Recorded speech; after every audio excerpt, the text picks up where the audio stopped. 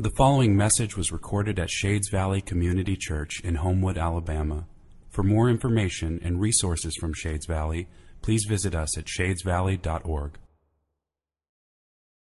The passage for today is Philippians 3, 4b through 14. Dr. Webster is going to be preaching from the NIV, and so the reading will be from the NIV this morning.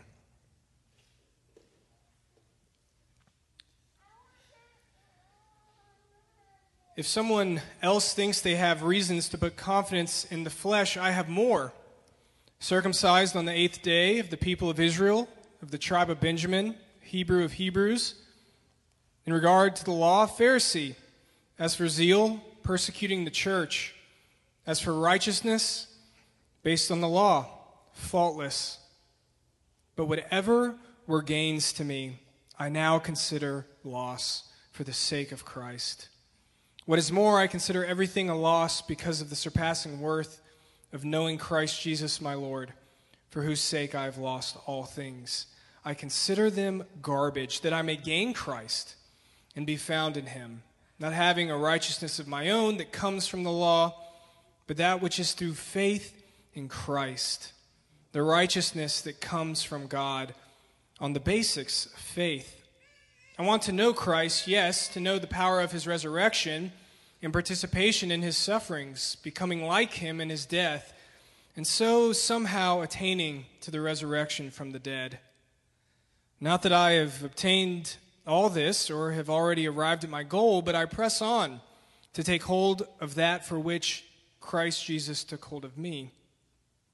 Brothers and sisters, I do not consider myself yet to have taken hold of it, but one thing I do, forgetting what is behind and straining toward what is ahead. I press on toward the goal to win the prize for which God has called me heavenward in Christ Jesus. The word of the Lord. Thanks be to God. Dr. Webster will hear you gladly. Grace and peace to you in the name of the Lord Jesus Christ, our crucified and risen Messiah. So good to be with you. I've been here before. This is a great post-Easter worship group this morning. This is wonderful. I think it's a sign. The pandemic has kind of indicated those churches that are going to thrive in the midst of all that's gone on over this past year, and those households of faith that I think are emboldened and strengthened and encouraged and drawn closer to Christ because of what has gone on. I think you may fit in the latter category. Of course, every Sunday is really Easter Sunday. Every Sunday is Resurrection Sunday. And when we go through Lent, it's really 40 days of Lent, but every Sunday is an exception because Sunday is always understood in the life of the church as celebrating the resurrection. This is just a wonderful passage in Philippians 3. Jonathan, when he called me and asked me to preach, he said, you know, you can preach on a sermon that you've already done. And I thought to myself, this was going through my mind, so it was just wonderful to have the opportunity to have the purpose of kind of preparing for you this past week in Philippians 3. As Brad read it, if you've got your Bibles open, it'd be great for you to track with me, especially at the beginning here as we lay a foundation, in the meaning of this passage and how the apostle put it together. The first paragraph, if someone thinks that they have confidence, I have it more, is really a paragraph on religion. And my main concern this morning is to discuss the difference between confidence in religion and confidence in Christ. The difference between religious confidence and Christ-centered confidence. I do think that the church exists in a witness between two factors, the religious factor and the secular factor. And you might think of it as, in a way, a two-front combat with the world, the religious as well as the secular. I think for a long time we've kind of thought, well, it's just Christianity against the world that's secular and antithetical to what Christ stands for. I think we have a two-front issue going on here with religion and secularity. And society on both fronts does not really appeal to Christianity very well. The first paragraph, where Paul works through what gave him confidence before, is the religious paragraph. And then he describes the confidence in Christ. But whatever were gain to me, now I count as really loss. Not just going from good to better, but from real loss to real gain. I consider everything a loss because of the surpassing worth of knowing Christ Jesus my Lord, for whose sake I've lost all things. But I consider them like garbage,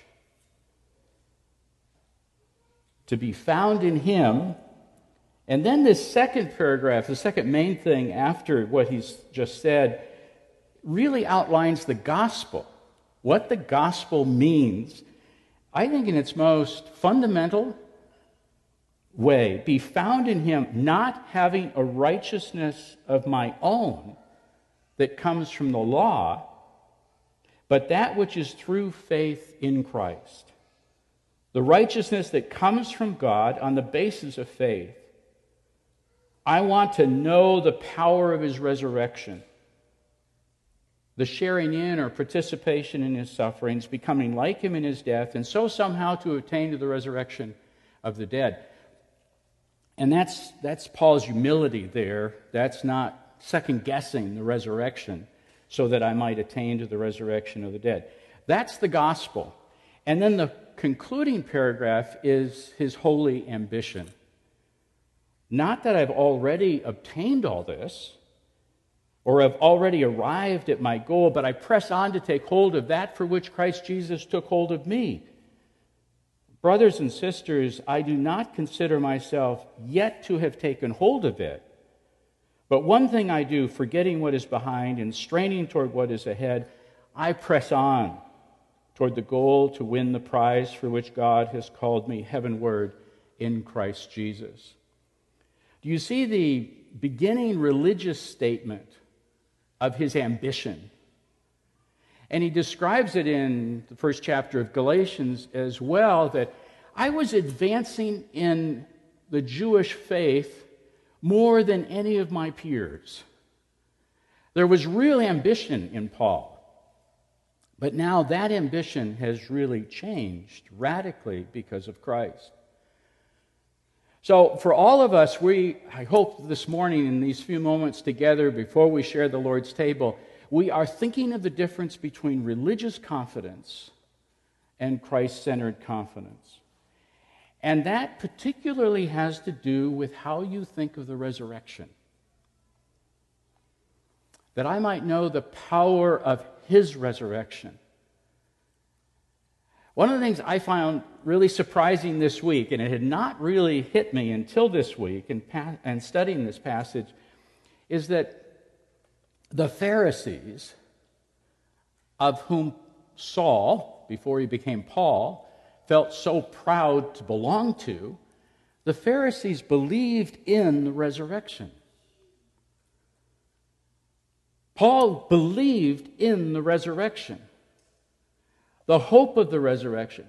23 years later, after Paul's conversion, he will be confronted by the Sanhedrin in Jerusalem about his preaching of the crucified and risen Messiah. And there will be the Pharisees and there will be the Sadducees. And the Sadducees were kind of the elite of the Jewish leadership. They only believed in the first 5 books of the Bible. The prophets, the wisdom literature, the rest. The Pharisees believed in the whole Old Testament as we have it, but they did not. And there was a difference between the Pharisees and the Sadducees over the belief in the resurrection. The Sadducees did not believe it. The Pharisees did. 23 years after, when Paul is brought to account by the Sanhedrin for his preaching of the gospel, he introduces himself this way: I am a Pharisee. I believe in the hope of the resurrection. I'm fascinated by the present tense. I am a Pharisee. 23 years after, he is claiming, in a sense, leveraging that history with the Pharisees. Now, so one of the things we have to deal with here is, how did the Pharisees believe in the resurrection, and how did Paul come to believe in the resurrection? Because there's two different senses of the power of resurrection. The Pharisees believed that the resurrection would happen when God made Israel first again. Took out Rome, reestablished the temple in a way that was not compromised by that Greco-Roman culture. The resurrection would take place. Remember, at the tomb of Lazarus, it's Martha who said, well, yeah, we believe in the resurrection. It'll come in that last day.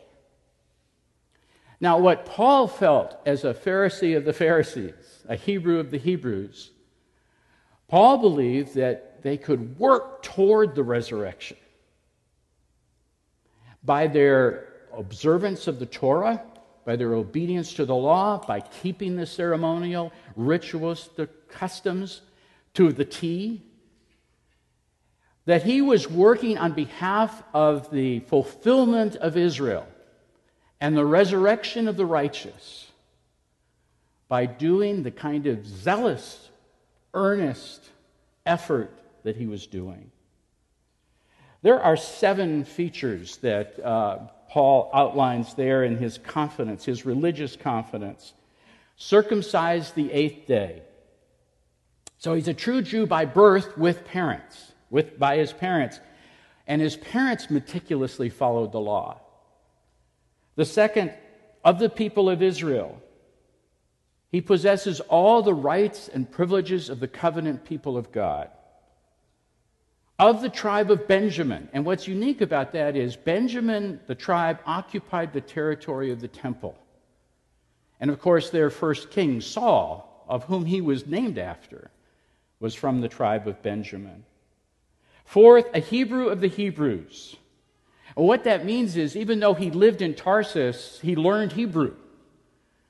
And he belonged to that covenant people of God from day one. Fifth, in regard to the law, a Pharisee. The Pharisees being the strictest Jewish sect, educated in Jewish law by a Hebrew teacher. 6, as for zeal, persecuting the church. For Paul, that was resurrection power. Applied. Fighting for Israel. Fighting for that which he really believed in. And doing so more zealously than he saw others doing. And he could rate and rank himself in relationship to them. And then 7th, and it makes you think of the rich young ruler who approached Jesus, as for righteousness based on the law, faultless. Paul was a very confident man. Until he met the risen Lord Jesus on the road to Damascus, where he's got the subpoena power. He's got the official endorsement to collect any Christian that he finds and haul him back to Jerusalem for judgment.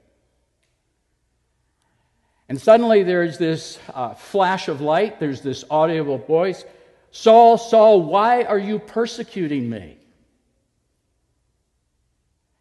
And Paul asks, who are you, Lord? I am Jesus, whom you are persecuting.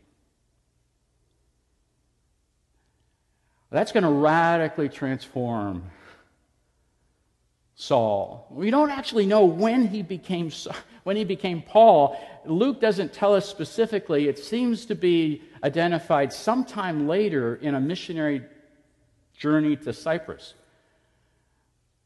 when Saul becomes Paul. Saul was told to go to Damascus and wait for 3 days. 3 days in utter blindness, 3 days fasting, 3 days praying. And Ananias the Lord sends, and Ananias says to the Lord, Lord, don't you know that he's come here to persecute and collect Christians and haul them back to Jerusalem? And the Lord responds to Ananias, you go. He has no idea how much he will suffer for my name's sake. And Ananias does go. Saul spends 3 years in Damascus. There's a lot of not said aspects of that. I wonder sometimes if those 3 years are something like the 3 years in seminary. He must have been under the tutelage of Ananias. He must have been being educated by the Christian body in Damascus that he had come to persecute. Also interesting, in that 3-year period of time, we're told, Paul tells us in Galatians, that Paul sets out for Arabia. And Arabia really stretches all the way from east of Damascus all the way down to Mount Sinai. And N.T. Wright believes that Paul took a journey from Damascus all the way down to Mount Horeb, Mount Sinai, in order to retrace the steps of the prophet Elijah. And to make sure that the experience that he had on the Damascus Road was a genuine calling of God and the Lord in his life. Shortly after his 3 years in Damascus, what I'm painting a picture of here is that this transition from confidence in religion to confidence in Christ, the risen Lord, in Paul's life just didn't happen overnight. Yeah, he immediately began preaching Jesus.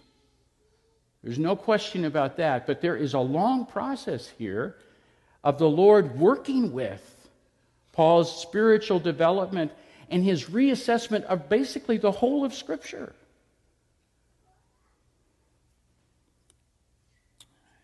After the 3 years in Damascus, and in between that is the Arabian journey, Paul goes to Jerusalem for a short visit. Describes that in Galatians 1. Meets Peter, meets some of the apostles, but not all of them. Barnabas is a bit of his go-between on this. And then he goes from Caesarea, where he caused a commotion because of preaching the gospel, and he's sent to Tarsus. And Tarsus is his home, and for the next 10 years, Paul works in the family business, a leather shop, making awnings and tents. Can you imagine that? Here's a guy who's on the cusp of the elite Jewish religious culture, and he's spending a decade working with his hands, talking about Jesus at his craftsman table. You know, that stripped away the pride. That stripped away the ego.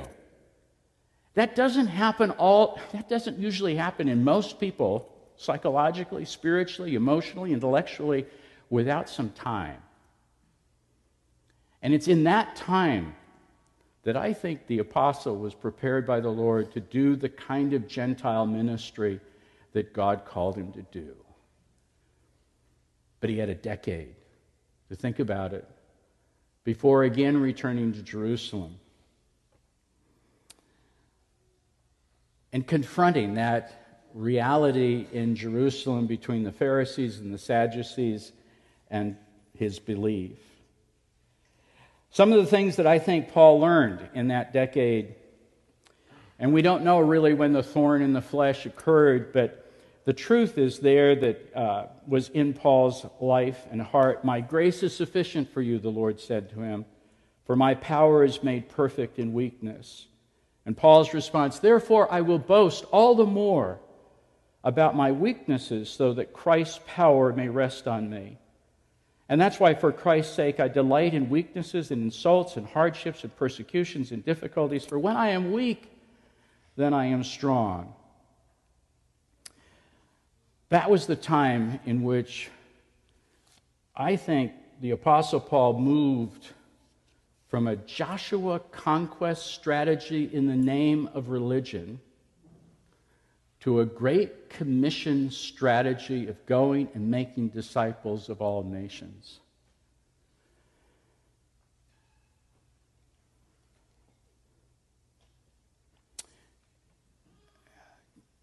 You get the difference, right? Between a life that's based on your pedigree, on your covenant connections, on your zeal, on your obedience for the law, and a confidence that's based solely in the gospel of Jesus Christ. A righteousness I haven't earned, but a righteousness that I've received. And then strategizing in such a way as to bring this good news with all your weakness. You know, he says to the Corinthians, "I didn't come in eloquence or with wisdom because I didn't want you to get confused that this came from human wisdom. But I came to you in fear and trembling. And I endeavored to know nothing while I was with you except Jesus Christ and Him crucified." You don't get to that strategy, I think, overnight.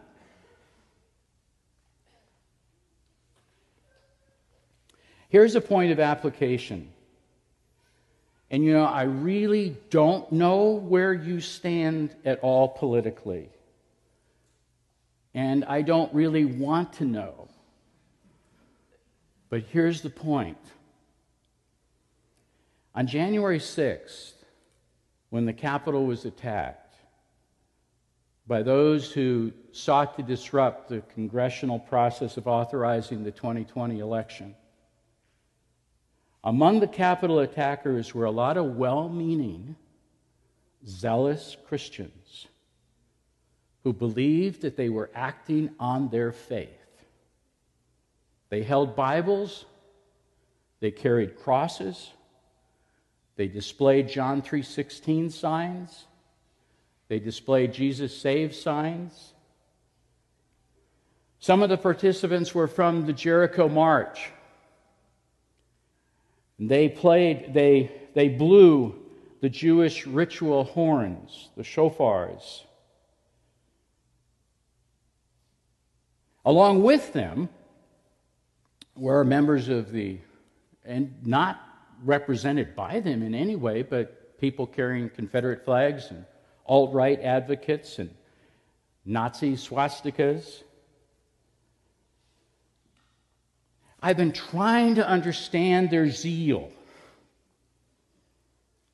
I've been trying to understand the confusion in our country among Christians, among family members of mine who identify with that zeal.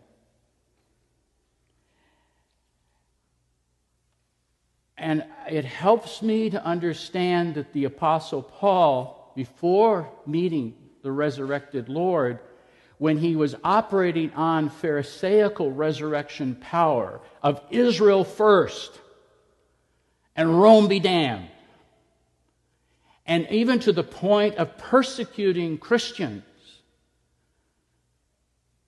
that kind of religious power was dramatically, diametrically opposed to the power of the gospel. And this helps me to understand this idea that the Pharisees believed in the resurrection. And that Paul, 23 years after his conversion, would say, I am a Pharisee, and I believe in the hope of the resurrection. As he now transposes, translates, revolutionizes, transvalues the meaning of the resurrection.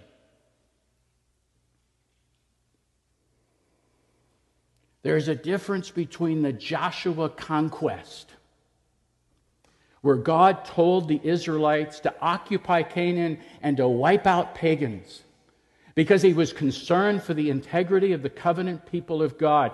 But we are in a different day. And a radically different day. We can't practice the Joshua conquest.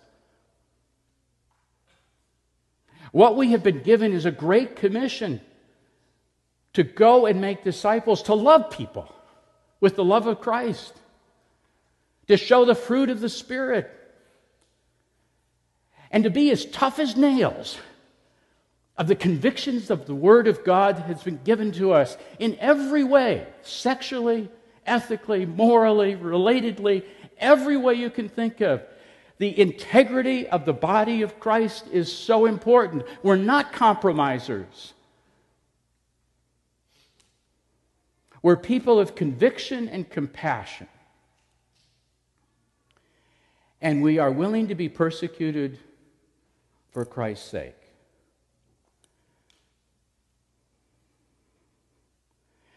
This past week I listened to an Old Testament professor, Bruce Waltke, whom I dearly love and respect. He's in his 90s. He's a good friend of my son. They're both in the same household of faith in Kirkland, Washington. And Bruce, mid-90s now, just recently lost his wife. Wonderful, just a wonderful biblical thinker in the Old Testament, especially the Psalms. And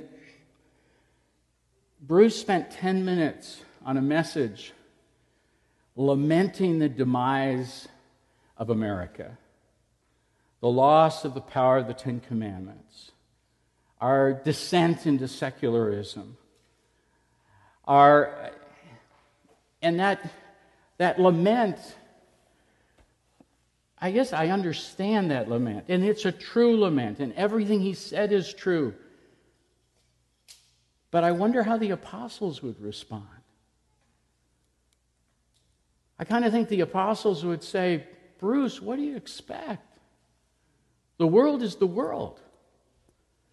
We live in a democratic republic. The will of the people, as awful as it may be at times, is what it is. And we can't manipulate it, we can't change it, we can't dominate it. It is lamentable, much of what's happening in culture. But how do you respond to that? With the compassionate, convictional good news of Jesus Christ. And then in the same few days later, I listened to, because a brother-in-law sent it to me, Rick Warren's speech at the Wilberforce weekend. And he spoke on the title, "The Church is the Single Greatest Force of Good in the World." And Rick Warren, again, you've got to give him a lot of respect for the power of the gospel that he himself has proclaimed at Saddleback Church in California, and his purpose-driven life, his purpose-driven church. A lot to be commended there for a clear voice representing the gospel. But I didn't grasp the triumphalism of the greatest, biggest, most loving organization in the world that invented globalization, the organization that invented globalization. I don't really resonate with the lament of Waltke or with the triumphalism of Rick Warren. Because I don't think the apostles would. I think the apostles would say, look, we're resident aliens.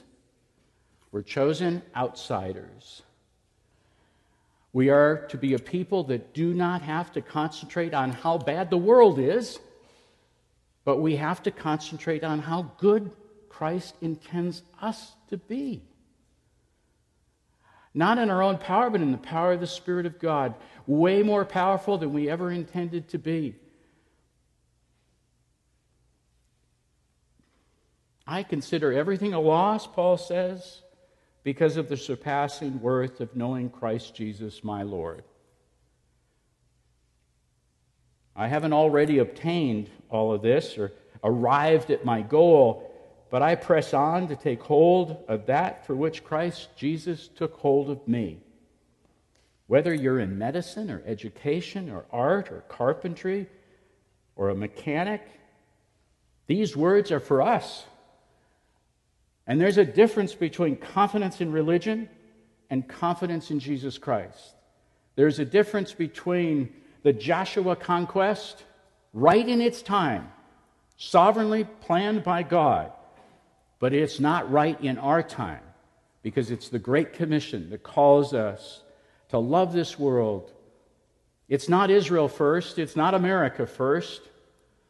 It's the kingdom of God in Christ. For Christ and his kingdom becomes the new motto for the Christian.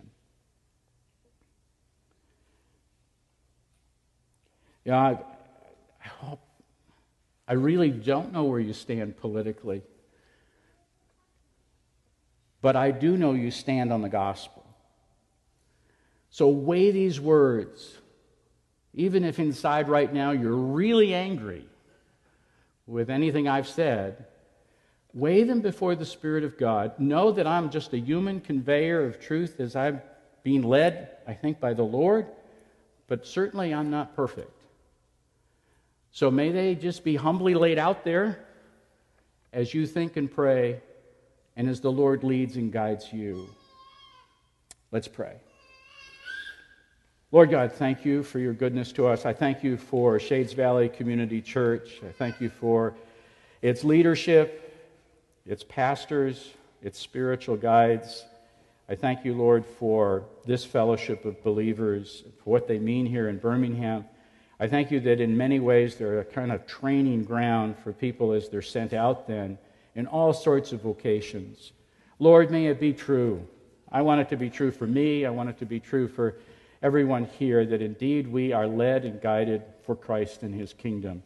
In the name of the Father, Son, and Holy Spirit, we pray together. Amen.